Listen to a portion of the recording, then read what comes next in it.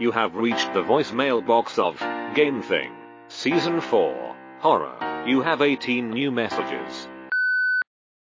Wednesday, the 22nd of February, at 12:31 a.m. Hi, this is a message for Pippin Bar from David Walensky. It's your friend in the United States that we alternate taking turns picking video games and playing them together. And anyway, we haven't been doing a lot of horror games. It's my turn to pick next as we're coming to the end of picking horror games. I'm saving for close to last from me one I've always heard of and wanted to play. We just played a Capcom game. We're going to be doing another developed and published by a Capcom game. I'm selecting Sweet Home, which came out for the Famicom, the family computer, in Japan in 1989. And I don't think it ever officially got a release in the West. So we're going to be playing a modified translation that I think first got onto the internet in 2000. So I don't know too much about it. It's based on the Japanese horror film of the same name, and it tells the story of a team of 5 filmmakers exploring an old mansion in search of some old precious frescoes that are hidden there. And then Wikipedia says, because I've never played it, it says as they explore the mysterious mansion, they encounter hostile ghosts and other supernatural enemies. And what's really at the root of this for me is it gets into this trope I've been aware of for a long time with no clear smoking gun, which is this specific genre of film and games that sort of became popular in the late 80s. And there's definitely like a distinct Japanese vein of it, which I wanted to dig into specifically, which is about, a story where there's a group of people going to a house, each with some strong defining trait or ability, and they all sort of get slowly killed off. And I've had a lot of conversations with some friends lately about what was the earliest example of this? Was it from Japan? Was it Blade Runner? Was it Dungeons and Dragons? Who planted it? Who started it? Who started running with it first? Who perfected it? Has it been perfected? Has it just been forgotten? So Sweet Home, I don't really know how obscure of a pick it is. I'm curious if you have any awareness of it. I know you're a much bigger horror fan than I am. My perception is sort of like 99 of 100 gamers won't know it, but horror heads totally will know it. And as I understand it, I think this game is really where the seeds of survival horror in video games sort of come from. So, yeah. Sorry I missed you. Good night. Wednesday, the 22nd of February, at 2:34 p.m. Hiya, David. Pippin calling. Sweet Home. Bit of a misnomer. The home is not that sweet in my experience thus far, but you never know. Maybe things will improve. The first thing I do want to just flag up top is that we're dealing with a kind of double adaptation with this game. Most obviously because the game is an adaptation of the film of the same name, which I haven't watched, but I plan to watch as I play the game. It might help glue together some of the fractured feelings of the encounters that we run into as we play. But also, as you said, the game was never officially released in English, and there are 2 different Japanese-English translations that one could play. There's one by Gaijin Productions and Suicidal Translations from 2000. That's the first one. And I think that's sort of, to the extent that this is possible, a sort of straightforward attempt to translate the script so that people could play the game at all.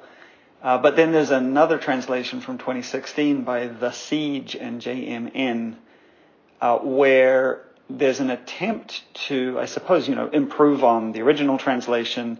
But The Siege also writes extensively online about their interest in finding a translation that helps to kind of tutorialize the game or make it more accessible for players who, for instance, don't have access to the manual.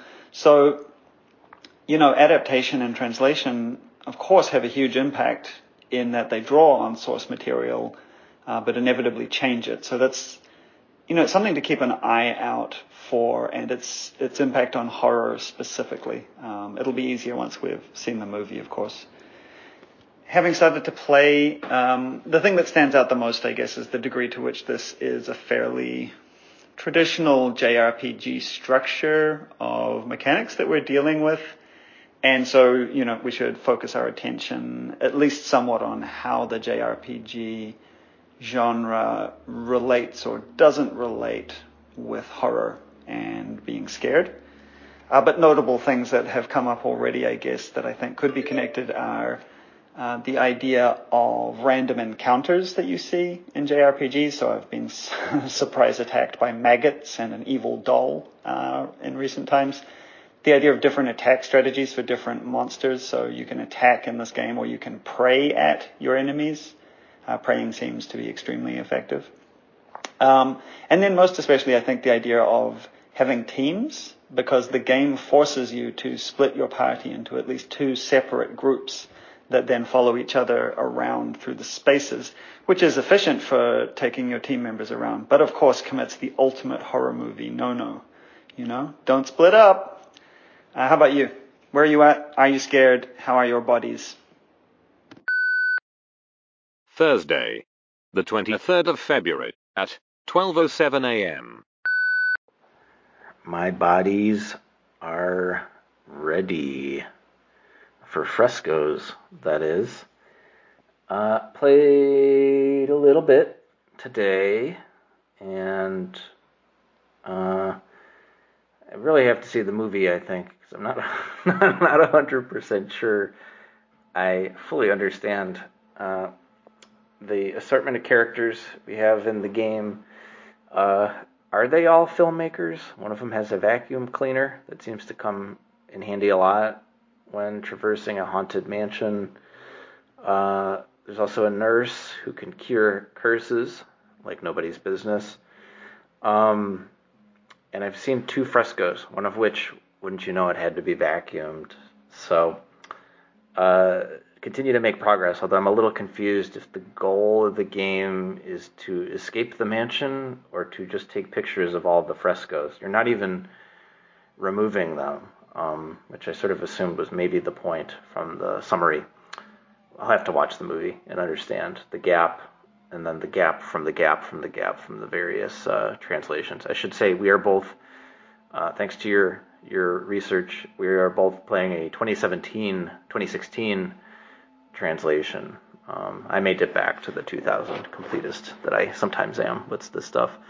And I think, too, in the spirit of being a completist, it's worth cataloging a bit, like, what separates this from sort of a quote-unquote standard Japanese role-playing game of the era, and also what, in that category, sort of separates it into a horror game, or at least what would be understood as a horror game in that day. There's a couple of interesting contrasts from today and just sort of against the stuff we've played. So one is horror things I've seen so far is it's a game where there's very limited resources and it's very important you allocate them. Like we just came from Resident Evil, and here it's like you only get 2-3 slots per character for items, and it's also very opaque item management here. Also, I think men can only pick up some items, women can only pick up others. It's not super clear. And on top of the random encounters, there's also this way Sweet Home cues closer to the Dragon Quest approach versus a Final Fantasy approach, which is it depicts things coming at you as the player from a different perspective, a much bigger sort of portrait or fresco orientation, if you will, which is definitely, scarier or more unnerving, although this game is itself not particularly scary, which is something I'm sure we'll get into. But I think what's clear too, the bigger, scarier thing is that there's an expectation the game has that you're not going to make it through on your first attempt, which we'll talk about more, but I'll have to play more. Okay, bye. Thursday, the 23rd of February at 4:15 p.m. Hey David, must have missed you. Pippin here. Just wanting to say, yeah, I think the expectation that you're not going to make it the first time, or the second time, or the third time is pretty fair. The game world is very hostile. And just to draw a picture of it, I guess, for us both to draw from, we're walking around the hallways of a house. It's a tile-based map. We're being randomly attacked by maggots, bats, ghosts, evil dolls, and more. And we're trying to escape because we got trapped in there, and we're taking photographs of frescoes because they give us hints on how to escape. And generally speaking, too, we're moving around as a group of 2 or 3 people, as I said. We have to split up.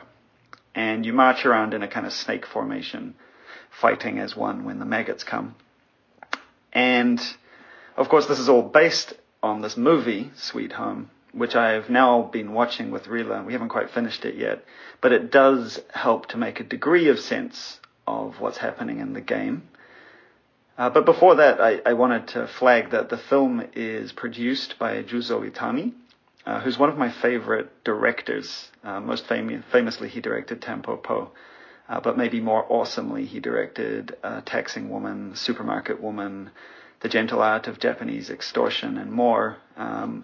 All of which star Nobuko Miyamoto, who was also in Sweet Home as Akiko, the sort of stalwart, sensible, and cool-headed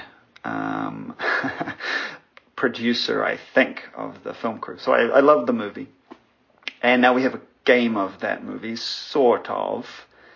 And in a way, I think what I'm interested in here is that it's a chance to observe the direct confrontation of cinematic and game languages, right? What does the game choose to pull from the movie? What does it leave behind? What gets transformed, potentially beyond recognition?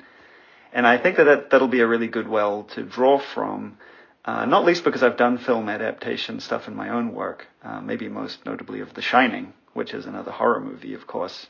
So how does the game we see here draw from the film, and how does it adapt it into game form, and how does that impact its relationship to horror in particular?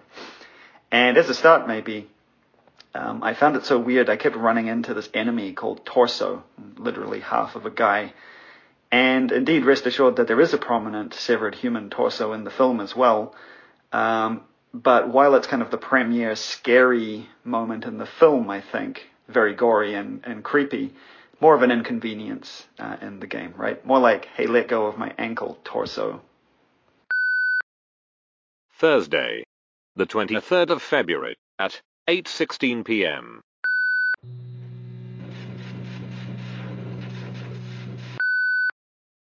Friday, the 24th of February at 12:23 a.m. Hey, yeah, sorry you missed me. Sort of a crazy day today. Watching the movie is high on my to-do list for this coming weekend. I also am going to be checking out, this is just a lot of homework for both of us, huh? I'm also going to be checking out another movie called Evil Dead Trap that came out the year before Sweet Home, the game and the movie, which came out in Japan, which has a similar construction of a TV film crew going out to film horrible things. Kind of want to just draw from both of them and try to understand, and I guess I should ask you, the resident game developer of the two of us, like, why is this a formula, that sort of lends itself to a game adaptation so well? Whether it sort of uses every piece of the formula or not, but yeah, curious to hear that. I don't know of the Akiko you speak of. The Akiko in my Sweet Home is the one who can heal. They have a first aid kit. I think. I don't know. Akiko died. Emmy died. Let me take a quick look at my party here. Kazuo, Taguchi, and Asuka are all barely hanging in. But I have not done well by them. So like where I'm at now with my playthroughs is just observing how Sweet Home really isn't a horror game at the start, but as you go on and start doing very poorly, it definitely is a horror game, kind of in the way that Dark Souls can be a scary game. And half of it was just me maybe being careless in some instances, although probably a quarter of that, and the other 3/4 was just very much clearly still getting a bead, sincerely not understanding like what to do with prayer in battles. When should I be healing? Is it really worth sort of grinding up levels in this game?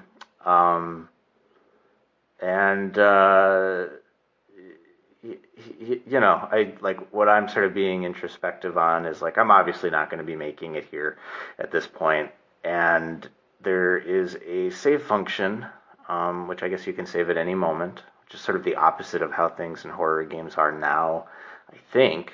And it's planted questions in my head of like, well, is the point of a horror game to sort of win or to sort of white knuckle getting there? Like to me, it feels sort of dishonorable to abuse the save feature. So then the question is like, how much good after bad do you throw when you know you're sort of screwed? Or as the player, and to give yourself over to horror, like, do you go down? Do you go down with the ship? I will.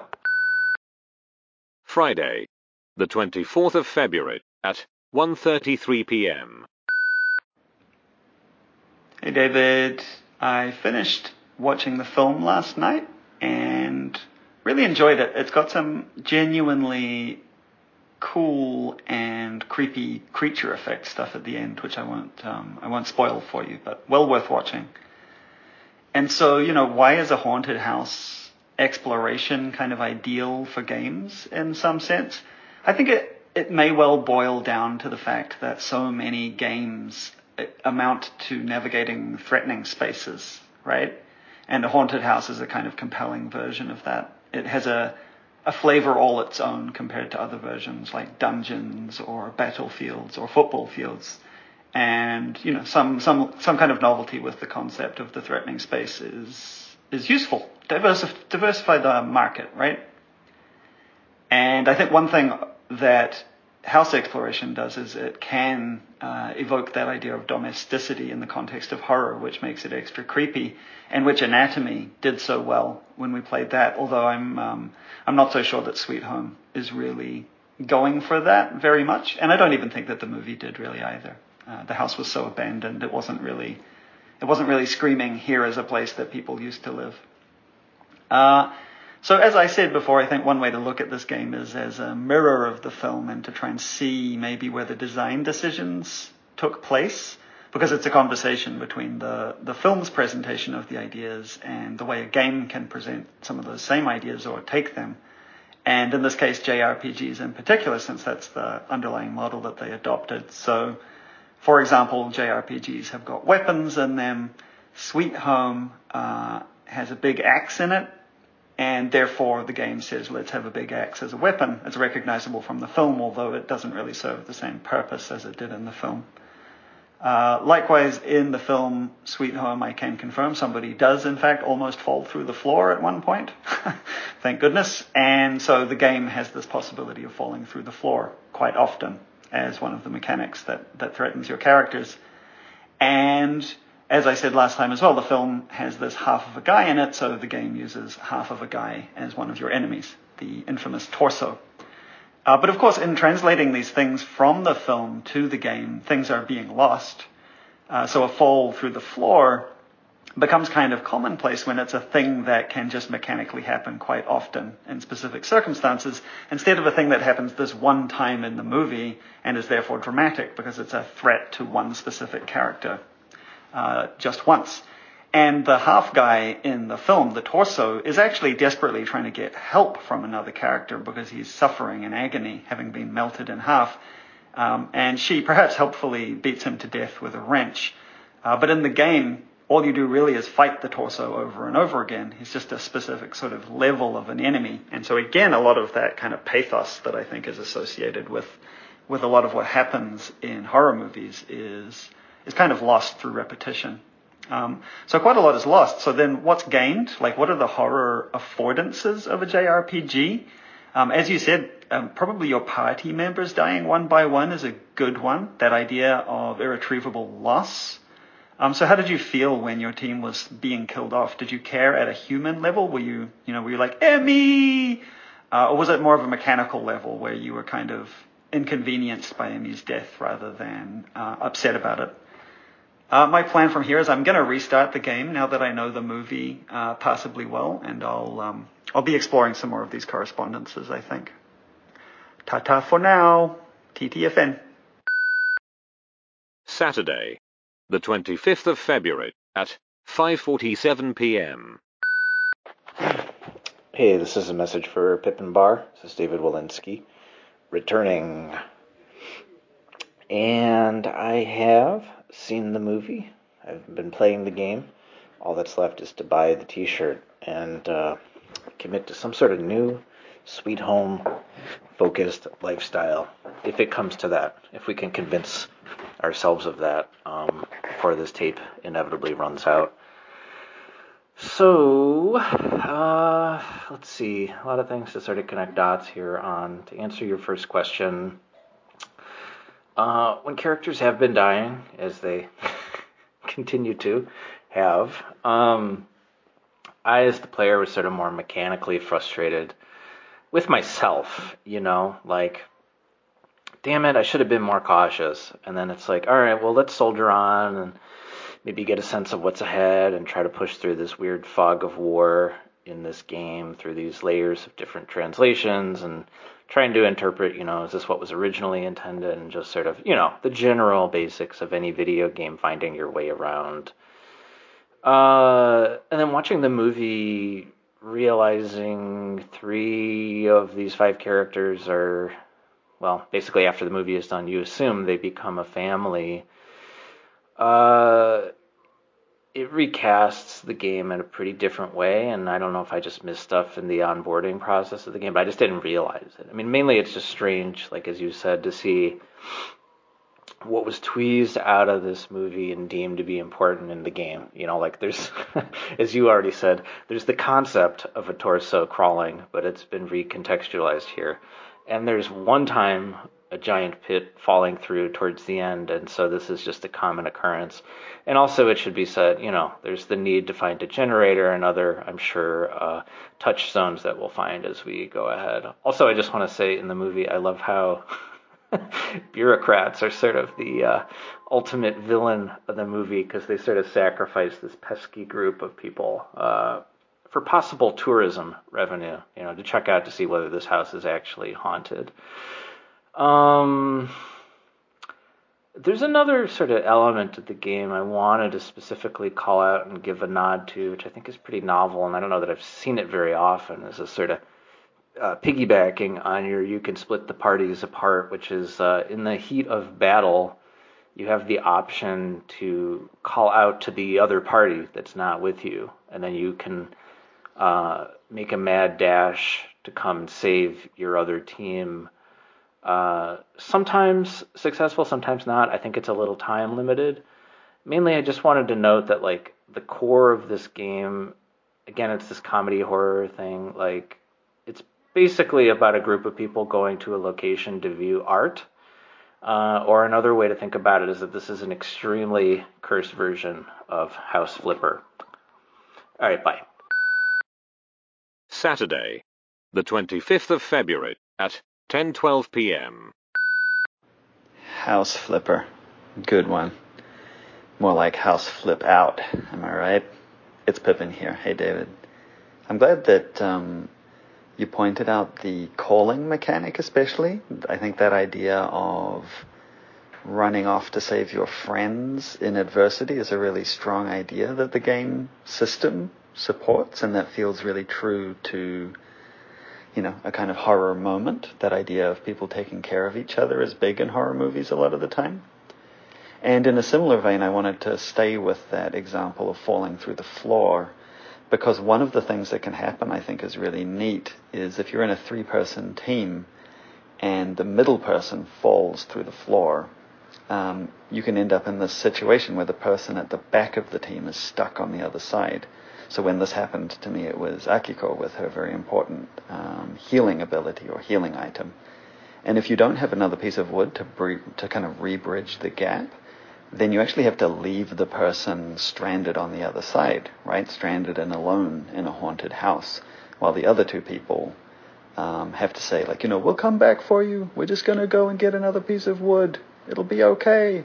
And then the person who's stranded is like, don't leave me. I'm scared. And then the other people are like, don't worry. It's going to be okay, etc. Right? That's what would happen in the horror movie. And the game is really supporting that with its systems. But in the game, it's very undramatic. The game doesn't really acknowledge the drama of that situation. It kind of falls through the cracks, so to speak. And really, the characters are pretty undramatic throughout, right? If someone falls, to save them, you just team up with them and say, shall we team up? And that's how you save them. So whose responsibility is the emotion and play? Should the game be working harder at making those moments land, or is it up to me? Sunday, the 26th of February at 7:43 p.m.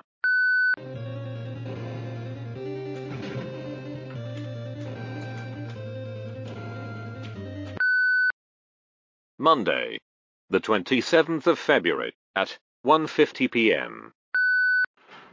Hey, Pippin, it's David.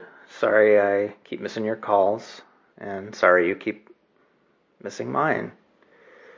And I guess just to start with your last question, I think it's a two-way street as far as who should be doing more work here, right? Like we as game players should be probably have to meet games halfway with whatever it is they're trying to do. But at the same time, I think it's also reasonable to want the games to definitely be pulling their weight. It can't be a toxic relationship or one where one partner is doing most of the work, which is to say, I guess there's some certain emotional labor here we look for in any game that's slightly different in any horror game.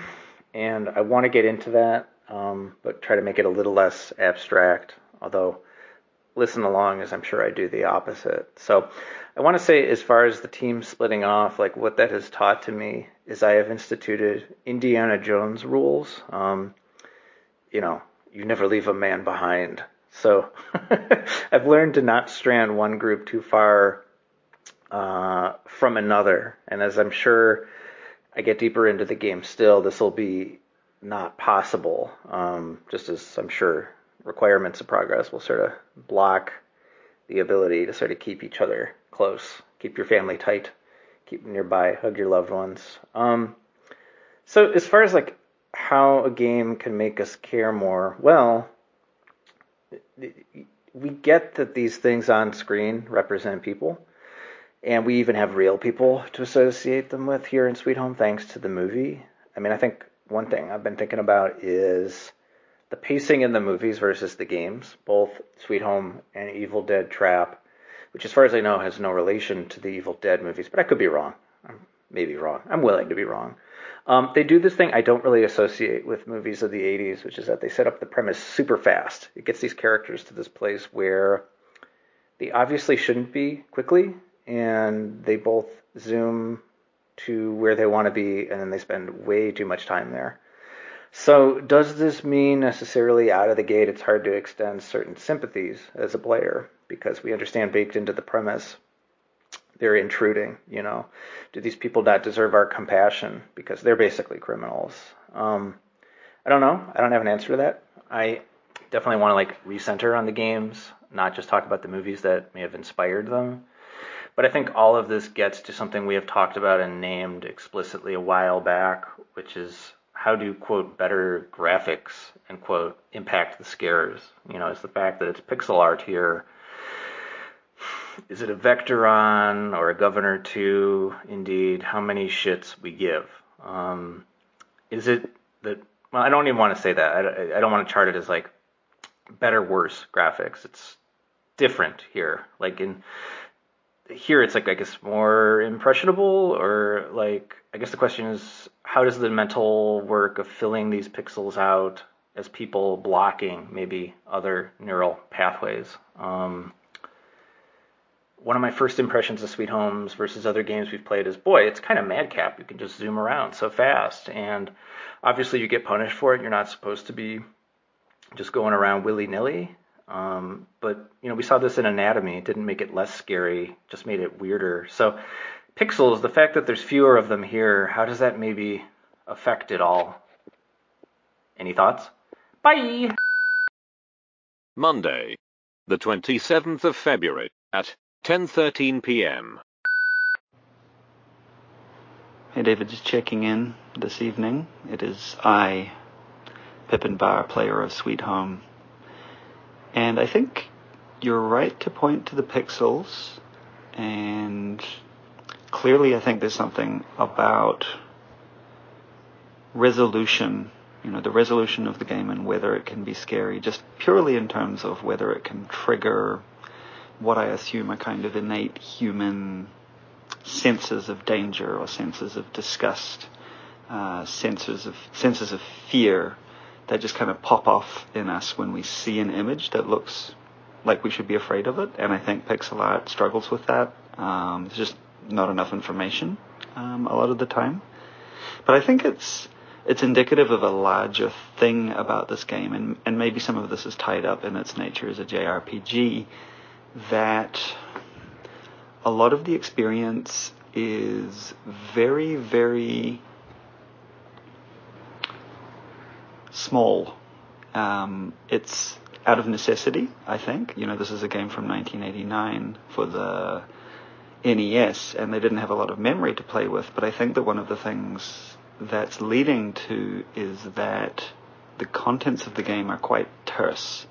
So, for example, if you look at the writhing torso at the top of some stairs, which is itself, a very low resolution single tile image, the game tells you, quote, nothing. And presumably the reason for that is that they cannot afford to have textual descriptions of every object that you might look at, but it pulls you out of the idea that there's something to look at there, right? It's just irrelevant. And so a lot of the game is about focusing on the things that are relevant, which is things like enemies and frescoes, and very importantly, the tools, right?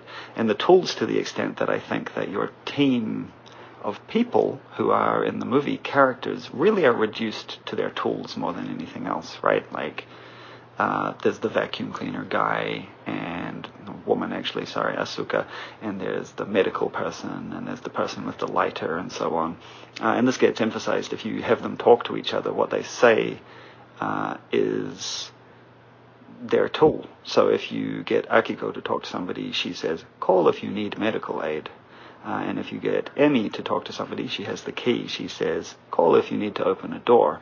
That's the extent of their communication with one another, right? So it's almost like the game is symbolic of what's going on, and that's then reflected in the kind of abstraction that you necessarily get in low-resolution pixel art. So it kind of feels like it's gesturing or symbolizing the horror situation, but not really representing it in a way that registers. And I don't know, is that a JRPG thing, do you think? A pixel thing? Something else? What do you reckon, buddy boy? Tuesday, the 28th of February at 7:23 p.m. I think I mentioned at some point in our simulator season, I forget in what context, but a bit about this article I always wanted to write that was specifically about this thing we've been discussing. And I think I maybe never got around to pitching it. Maybe I never did, because I maybe didn't feel qualified to speak to it, because, as we've been mentioning, have not played a lot of horror stuff. Obviously, from the time where I had that idea to today with you, been playing a lot more horror stuff. And I think what really interested me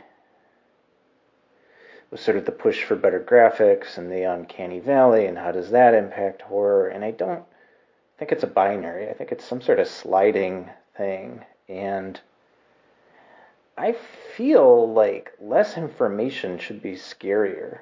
And you're right to point out that it's a very claustrophobic game, and it's very terse in many ways. Everything is optimized, right? You're even like very physically encumbered as the characters. Like it goes beyond just the graphics and the screen and everything. It goes with like what you can take with you. Of course, we're playing a translation. I'm wondering if you've poked at or compared it with the other translation that we had discussed earlier. But just to further speak to this whole it's in close quarters thing, I spent the better part of my time playing earlier this late afternoon trying to figure out how to drop a weapon and pick up a better one.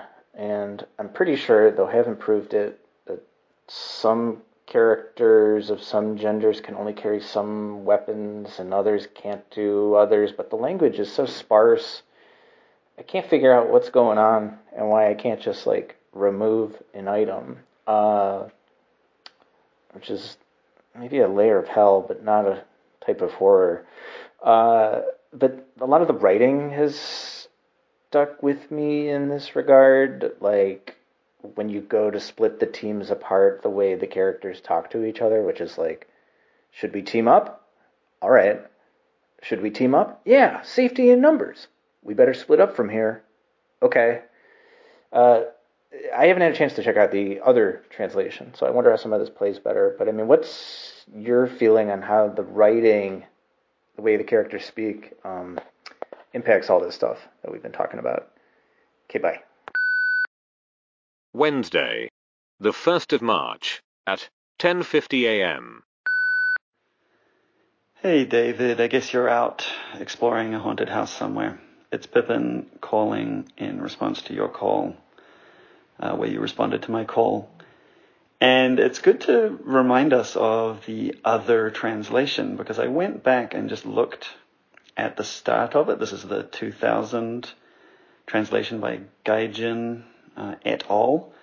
And it's different immediately because it actually uses a different font for the text, and the font is a bit spookier. It's harder to read. It's sort of spooky cursive.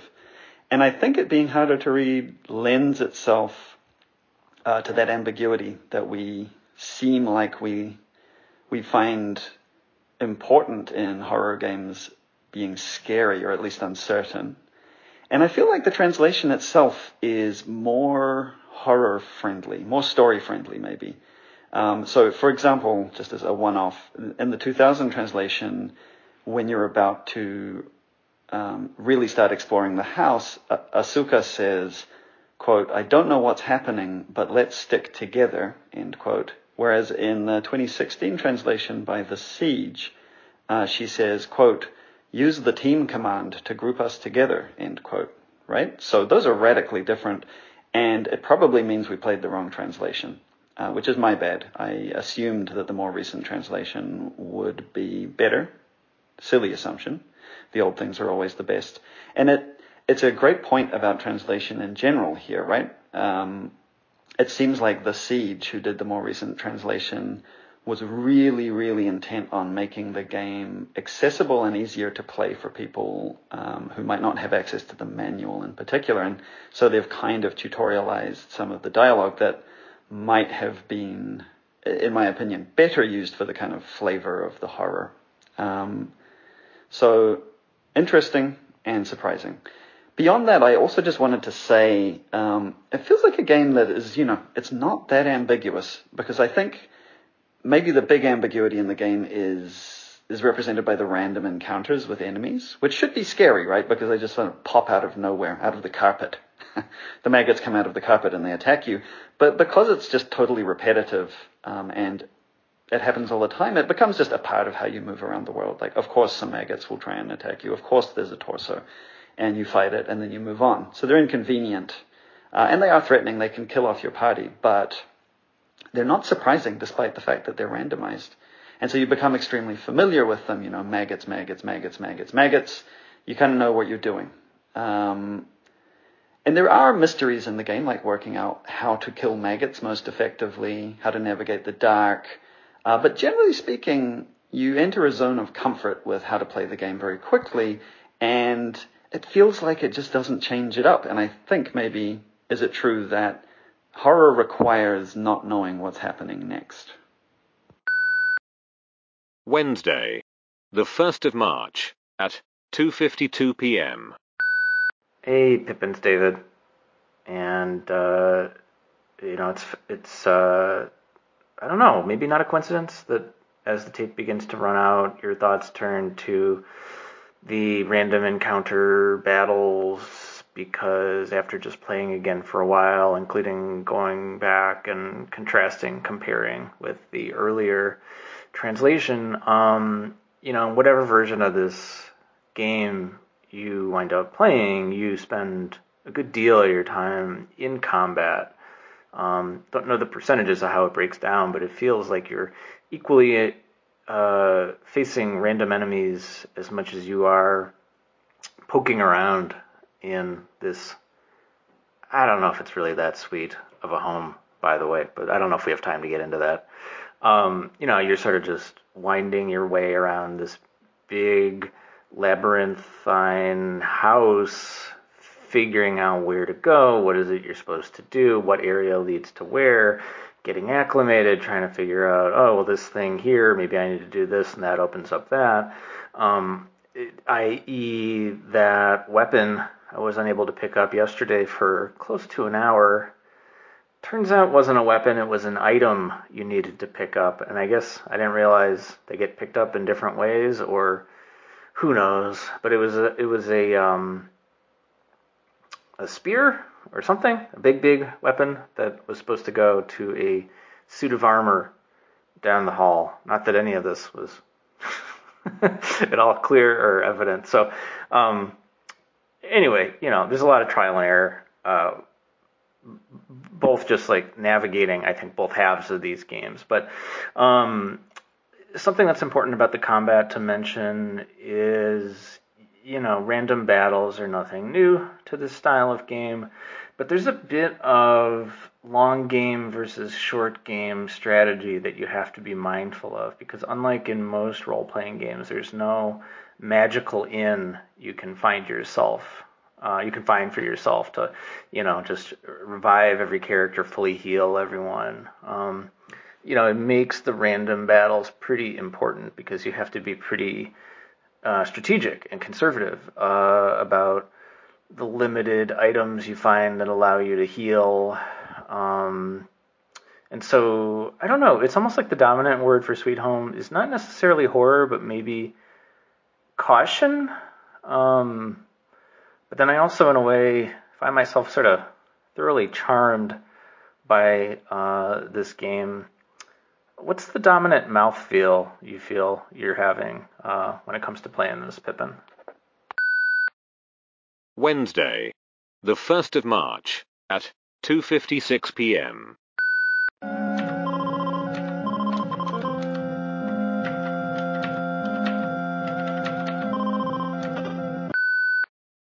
Wednesday, the 1st of March, at 3:26 p.m.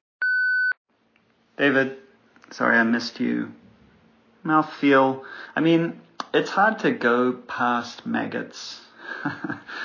Because, as a game, Sweet Home kind of fed on the corpse of the film Sweet Home and emerged as this wriggling mass of ideas that don't really resemble the original. There's something new and weird.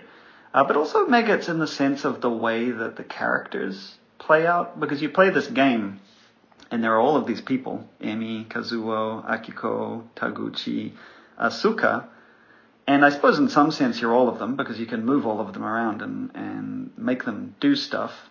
But you also, I don't know, I never felt like I was any of those people. I felt more like I was their manager, right? Telling them what to do and hoping they do the best thing, sending in the person with the right skill and tool for the job, send in the vacuum cleaner, send in the key. etc. And because it felt managerial, I didn't necessarily feel a strong attachment that you would need to feel threatened. And it leads me to wonder, I guess, as we go forwards, this whole thing of creating horror around a group of people being tricky. And we saw one version of this with Mirror Layers, where there was that solidarity between players over its social network. We saw another version in Resident Evil 4, where we had us protecting a more vulnerable character. But in both of those cases, we were still a defined person in the world who could be harmed or psyched out or whatever. But in Sweet Home, yeah, we've got this managerial situation. But that makes me wonder whether there could be some kind of really specific managerial horror, you know? Makes me think of Carnival management. Thursday, the 2nd of March, at 3:43 p.m. Well, we are running out of time talking horror, and something we keep talking about with this thing in horror is you and I keep saying it. You know, these games are just not punitive enough, and I don't think we mean difficulty, but I'm in the back of my mind still sort of pondering what else it could be. And it's true in Sweet Home, there's a big safety net, you know, like even if your groups can be split apart, like there's a big safety in numbers thing going on. And it occurred to me, you know, in combat, you know, i.e. when you face the biggest threats, as far as I know, you really only face one enemy at a time, which means like even if you're outmatched, the game sort of strings you along on this mix of hope and futility and, you know, of course the knowledge that you can just try it again. And I've been doing just fine, keeping my two teams pretty close to each other. But that feels like a pretty strong you know, baked in counterbalance to like you ever sort of really feeling scared, which maybe speaks something to the way video games, even ones that are meant to be scary, sort of put you in this position where you can be sort of high functioning, or like you can endure however the deck is stacked against you. Like, you know, you learn to adjust. End of messages. Thank you for calling GameThing. For more information, please hang up and dial GameThing.life. Goodbye.